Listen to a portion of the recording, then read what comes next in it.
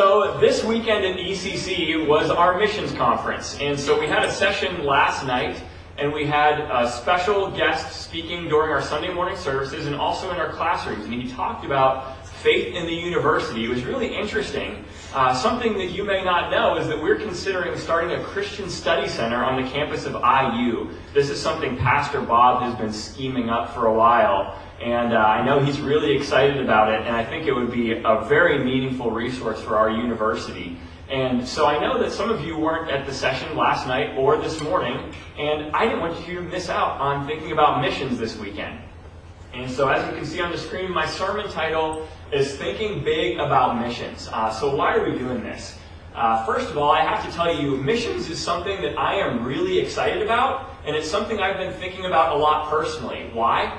Because I'm taking a class called World Missions for seminary. Haha, works out well. And so I've been learning all these things that are getting me really excited, and I need somewhere to share them because my wife probably gets sick of me telling her statistics about the global church. And so mission is something that gets me really fired up. Mission gets me fired up. And having a mission in life is what gets us up in the morning. You guys know what I'm talking about. We need to have a purpose and a goal that we're going after. Something that really energizes us. That's something we all need. Anytime that we lack a sense of mission in life, things are really dull and we can just tend to drift by, can't we? And I have a feeling that you all know how this works. Who among us has not procrastinated on a really boring paper in school when we don't have any sense of mission about what we're doing? Gen Ed classes, most likely. I know that I've often had really good intentions about things, but if I don't have that sense of mission driving me, it's easy for me to just float by. And something that I value is physical fitness. And if I don't have a goal, it's really easy for me to just hit that snooze button in the morning, especially this time of year when it's dark until like 8:15 a.m. Isn't that cruel? You can sleep in and it's still dark when you wake up. There's just something about that that seems wrong. So I schedule races for myself to compete in to give myself that sense of mission.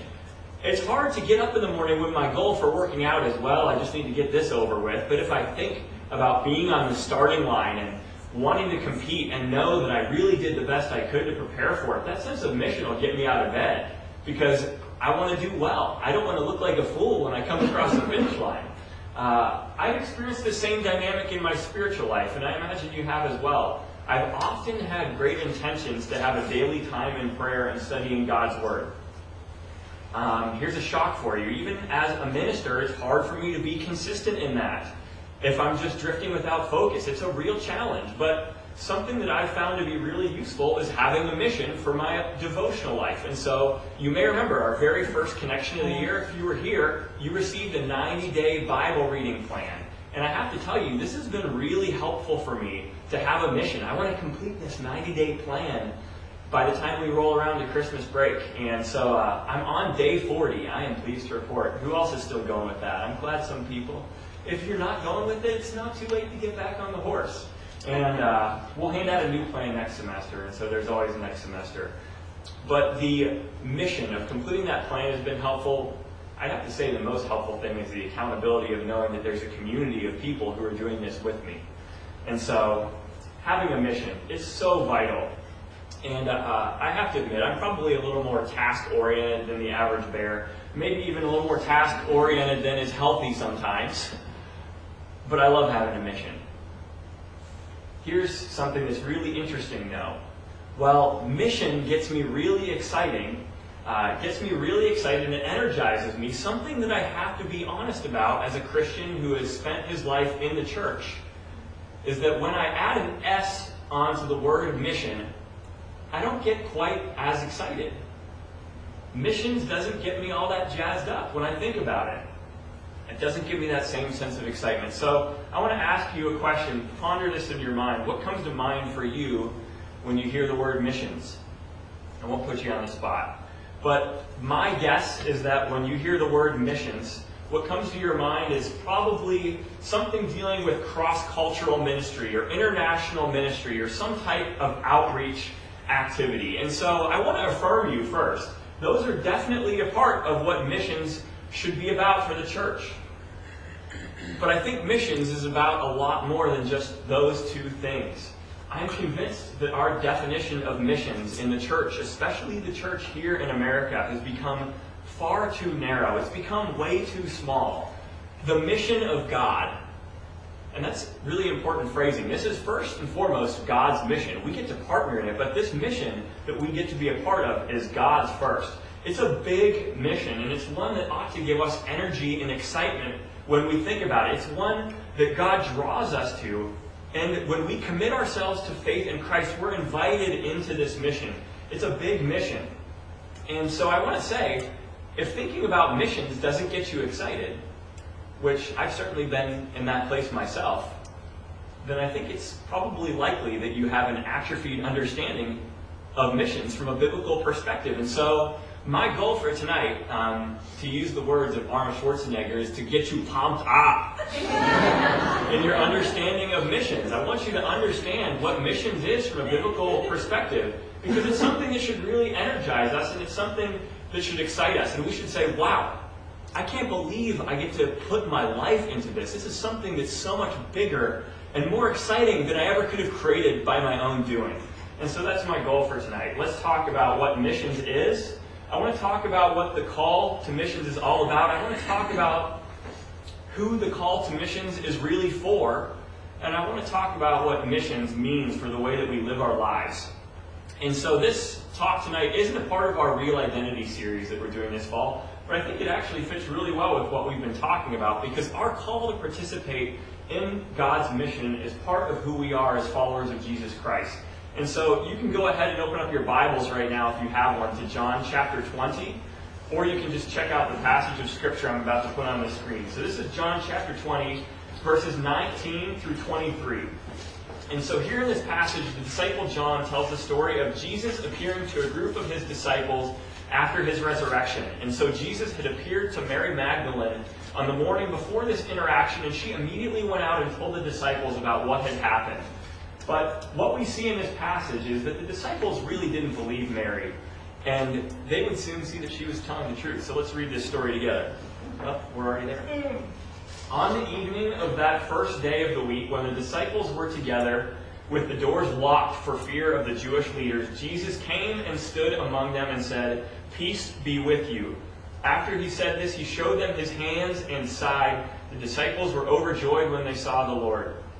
Again, Jesus said, "Peace be with you. As the Father has sent me, I am sending you." And with that, he breathed on them and said, "Receive the Holy Spirit. If you forgive anyone's sins, their sins are forgiven. If you do not forgive them, they are not forgiven." So we see here that Jesus came to his disciples and he showed them proof that he was alive. It was really him. He had the scars to prove it. Mary was telling the truth. And so Jesus let his disciples know that his resurrection had brought them peace. They had peace with Jesus. He wasn't back to punish them for running away in fear when he was arrested and crucified. He came to let them know they had peace with God. God would no longer hold their sin against them because of what Christ had accomplished on the cross. And they had peace for life because their circumstances would never be bigger than the power that raised Christ from the grave. The resurrection power would now come and be part of their own life story. They had hope in the power of God on their behalf because of the resurrection. What God accomplished was something new and monumental that would change human reality forever.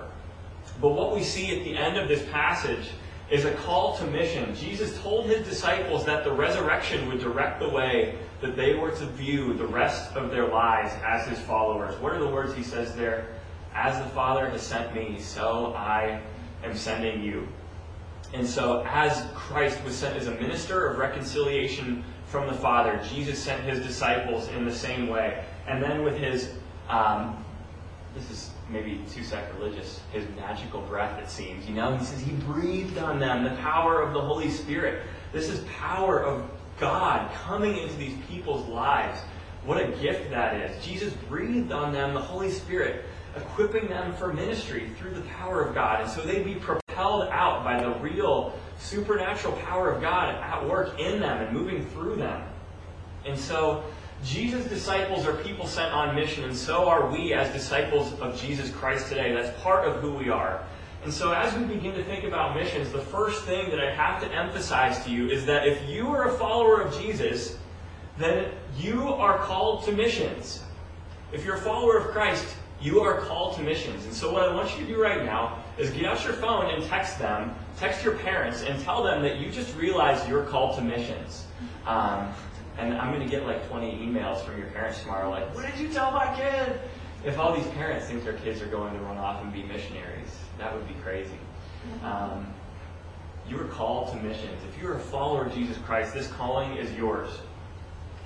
And so what I want to say to you is this truth is powerful stuff. We are all called to missions. Each and every follower of Jesus Christ is sent by God to all the world. We are all included in this. And so, just like Christ, we are sent to the world with a mission from God. It's from God. We have our authority from God to carry it out, and we have the power of God to help us fulfill His calling. And so we can have confidence as we pursue God's mission because God is backing us up in it. But even more than that, we see in verse 22, loud and clear, we're sent with the power of God's own Spirit inside of us to carry out our mission. This is all over the passages of Jesus commissioning His disciples to mission. And another one of those passages of commissioning you may be familiar with, Acts chapter 1 and verse 8, Luke writes this. He says to his disciples, you will receive power when the Holy Spirit comes on you, says Christ, and you will be my witnesses in Jerusalem and in Judea and in Samaria and to the ends of the earth.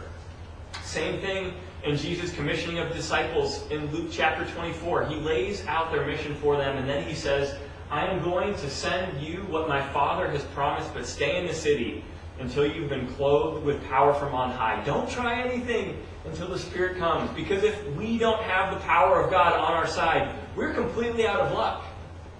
But as the church, we have the power of God living inside of us. And so we need to remember that. We had better pray that God's Spirit will empower us for the mission He's called us to, because it changes everything.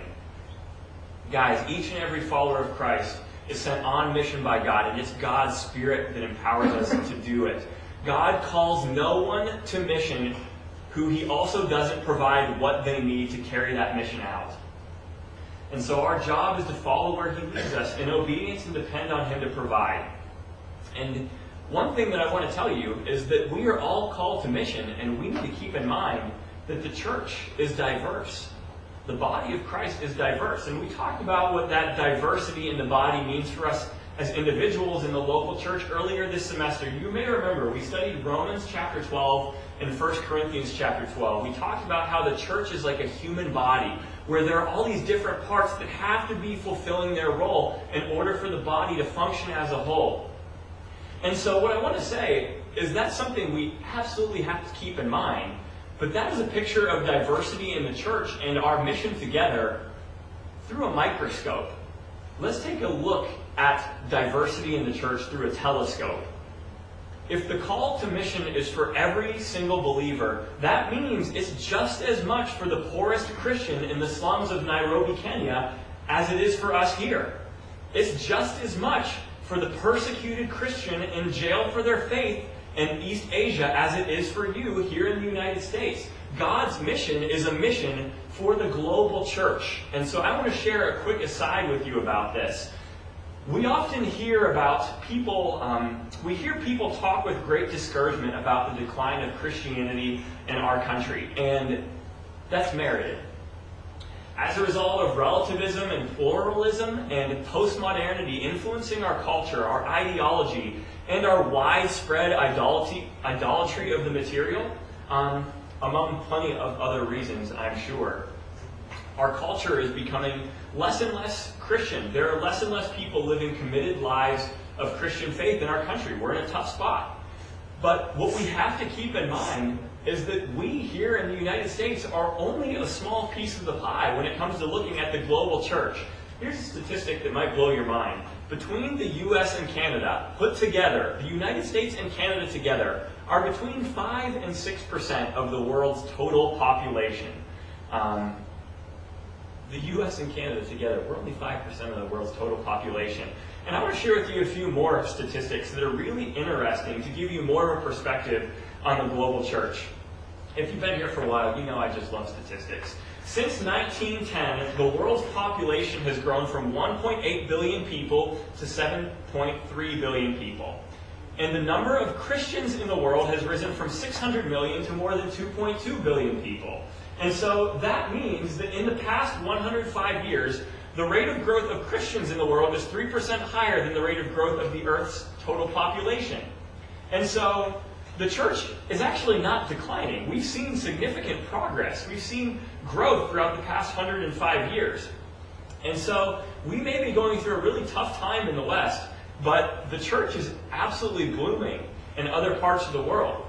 Here's another statistic that sheds a little light on how the church can be declining in the West while still thriving worldwide. Look at this. 70% of the world's Bible-believing Christians live in Asia, Africa, or South America. This is a statistic from the Center for World Mission Study at Gordon Conwell, the place I take seminary classes from. So only 30% of the Bible-believing Christians in the entire world live outside of Asia, Africa, South America. So we're talking about North America and Europe here.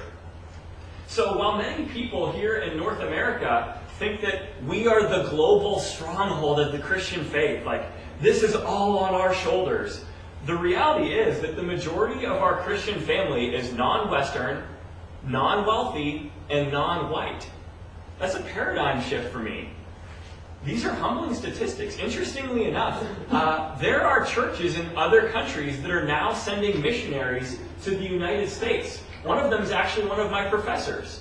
I had another guy who ran on my cross-country team from Kenya, and his brother was in the United States doing a PhD, and one of the main reasons he chose to do it here was because he saw the consumerism and materialism that was drawing our country away from God, and he felt called to enter into that and to share the good news with people who are struggling with the issues that our culture is struggling with.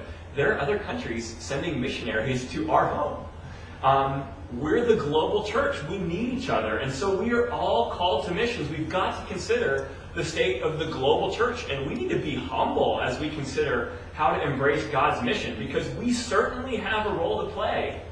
But we are only one part of the body. And statistics show we're kind of a small part. Our brothers and sisters in Christ all over the globe are right there with us in this mission, and they're an important part of the body. We've got to consider what we can learn from them and how we can partner with them in seeking to further God's big mission together. And so, step back into the sermon here. Back on track. The call to mission is for every Christian in the world. And so I want to talk for this last part of the message about what it is that we are sent to do.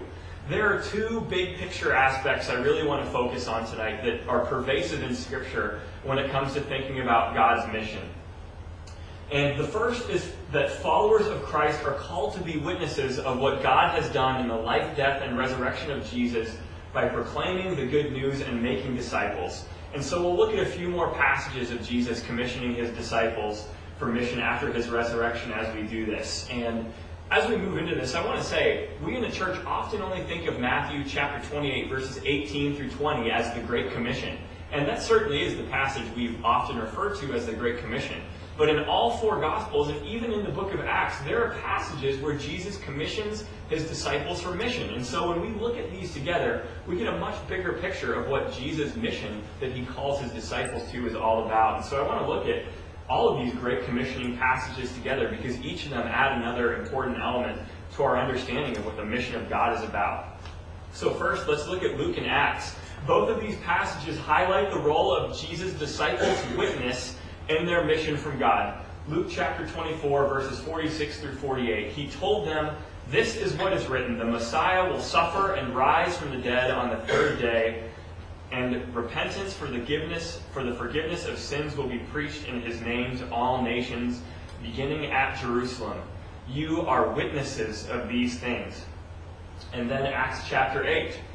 Talking about that passage we mentioned earlier and the critical role of the Holy Spirit's empowering. You will receive power when the Holy Spirit comes on you. You will be my witnesses in Jerusalem and in all Judea and Samaria and to the ends of the earth. So disciples are called to be witnesses to the world of what God has accomplished in Jesus Christ. And again, we have to say it again, we can never take for granted the power of God's Spirit working in us. So we're called to proclaim the good news, to preach the good news as faithful witnesses. It's right there in Luke 24:47. We see it again in Jesus' passage of commissioning in Mark. Look here at Mark chapter 16. He said to them, his disciples, "Go into all the world and preach the gospel to all creation. Whoever believes and is baptized will be saved, but who does not believe will be condemned." And so our mission to proclaim the gospel to all of creation. In Christ, God has drawn us near. He's come to earth in Jesus. And God came not to condemn the world in Christ, but to save the world. That's John 3:17. Jesus Christ gave his life on the cross that we who believe in him might not perish, but receive new and eternal life. And so we proclaim this good news in conversations with the people who we run into. We proclaim it in monologues. We write books. We draw people to faith in Christ and build them up in their knowledge and experience of what it means to be followers of Christ. And that's what discipleship is about. It's a learning process. Learning about what it means to be a follower of Jesus Christ in every single area of your life. And we see that in the Great Commission in Matthew. Right there, chapter 28, verses 18 through 20. Jesus came to his disciples and he said, "All authority in heaven and on earth has been given to me. Therefore go and make disciples of all nations, baptizing them in the name of the Father and of the Son and of the Holy Spirit, and teaching them to obey everything I have commanded you. And surely I am with you always to the very end of the age." So Jesus' imperative here in this command is to make disciples. That's the imperative here. Jesus didn't just commission his disciples to convert people to Christianity. This is an important distinction that we have to make. Discipleship begins with conversion. Discipleship begins with conversion, but that's only the beginning, because discipleship is a process that takes time. It involves a relational investment. It's about followers of Christ sharing life and learning together what it means to be followers of Jesus in every single area of life and experiencing God together in community. That's what discipleship is about. And so Jesus instructs them to make disciples of all nations.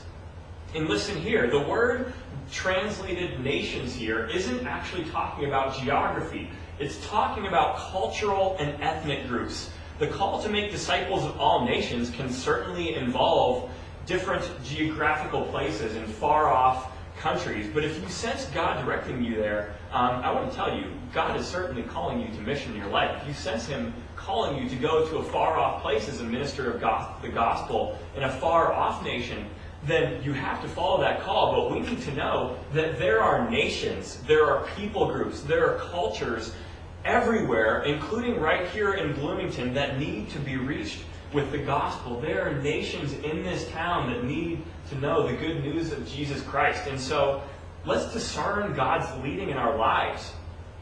But let's be open to following him on mission wherever he calls us to. Sometimes we think the call to mission has to be really glamorous and going somewhere far off. But the call to mission may be a call for you to be a professor. It may be a call to you to be a high school coach. It may be a call to you to go back to a city that you moved from where you found it to be a really harsh place for faith in Christ. We're called to be people who make disciples of Jesus Christ to all people groups, to all cultures where Christ is not known. And so let's view this mission as it really is here in the Great Commission. So the second big picture aspect of God's mission that I want to focus on here tonight is the one to further God's kingdom by forwarding his values. What is that all about? What it's about is it begins right with Jesus' ministry as he's first starting to proclaim the good news. He was going about the region of Galilee, the region of Galilee, the region of Galilee where he was from, proclaiming the good news. He was saying, the time has come, the kingdom of God is near. Repent and believe the good news. That's Mark chapter 1. And so the kingdom of God has drawn near in Christ. And we do return to Christ and repent from sin and follow him. But the kingdom of God coming to earth is about even more than that. It's about more than just individual repentance and faith.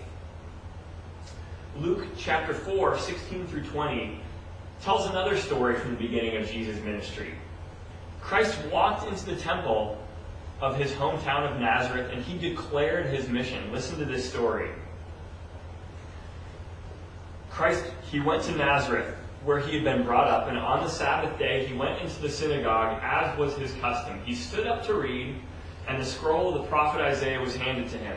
Unrolling it, he found the place where it is written, "The Spirit of the Lord is on me, because he has anointed me to proclaim good news to the poor. He has sent me to proclaim freedom for the prisoners and recovery of sight for the blind, to set the oppressed free, to proclaim the year of the Lord's favor." And then he rolled up the scroll, he gave it back to the attendant and sat down. The eyes of everyone in the synagogue were fastened on him. And so what we see here is that in this reading, Jesus was telling people the time had come. The kingdom is breaking through. The messianic promises that the people of Israel had received are about to be fulfilled. These people, they didn't know it, but Jesus was the anointed one from God who had come to bring the kingdom here to earth. And so he tells them, what does it look like in this reading from the book of Isaiah? What does it look like when the kingdom comes here? It's right there in the passage. The good news coming to poor people is what the kingdom looks like. It looks like freedom and justice coming to people who are oppressed, people who are down and out. It looks like forgiveness coming to the most hopeless of sinners, and healing coming to people who are sick and disabled, without hope. The coming of the kingdom of God is about God restoring his creation to the way he intended it to be before our fallen sin. It's about transforming our world to be more of what it will look like when Jesus comes again and reigns in full and renews his creation. And so Jesus instructed his disciples to pray that God would make his kingdom come. Make your kingdom come and your will be done here on earth as it is in heaven. And so we pray for that as disciples of Christ, and we partner with God in making his kingdom come by seeking his values. We seek to further his kingdom values here on earth until the day he comes again and the kingdom arrives in fullness. And so Jesus certainly came to bring eternal salvation, but our hope isn't only for the future, because God is present and he's active in the here and now. Our call to mission is one for us as followers of Jesus Christ to seek his forward his kingdom values in the here and now. And so I want to ask you, how is God calling you to do that? Maybe it's in supporting or volunteering in organizations or ministries that care for the poor or neglected. Maybe it's in a career where you're seeking to better places or systems of education or health, or to advocate for fair business practices. Maybe it's in a career where you're seeking justice for the poor or the welfare of the oppressed, those without a voice, people who are forgotten or even thought of as a lost cause. That's missions, guys. We're all called to missions. And so, as we wrap it up, remember, if you're following Jesus Christ in faith, this calling is yours. You're called to participate in missions.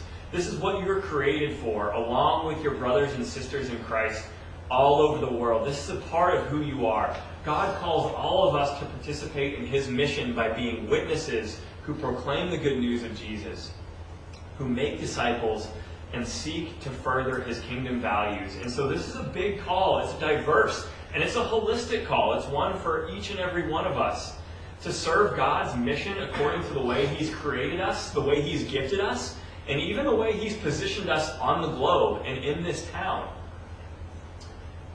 And keep in mind, you're going to understand God's mission in your life as he continues to direct you. You may not know what God is preparing you for right now, but God is directing your path. Be open to that process. Let God direct you.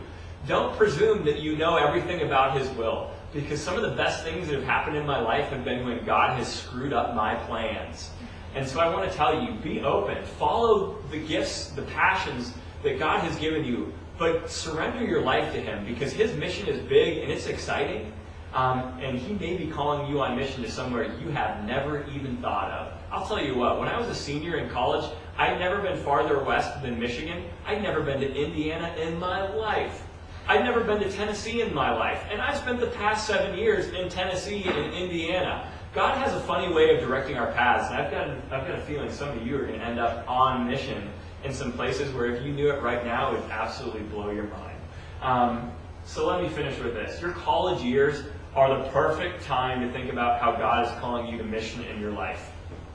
I want to leave you with 3 questions. How do you sense God calling you to serve His mission? How do you sense that God is calling you to serve His mission? Second question is, where is God sending you on mission right now? In this place. Where is God sending you on mission right now on IU's campus? And the last question is, where might God be sending you on mission in the future? I want you to dream about that. Where might God be sending you on mission in the future? Think about those questions and pray about them. And know that where God sends you on mission, God's Spirit will provide for you on mission. If you want to talk about any of this, I would love to chat. The band can come back up. They're going to lead us in a concluding song, Send Me Out. And I always love it when they play this song. It's a really fun one for us to think about mission together. And I think these guys have the punk remix schemed up for us tonight. So try to keep the moshing out there to a minimum, guys.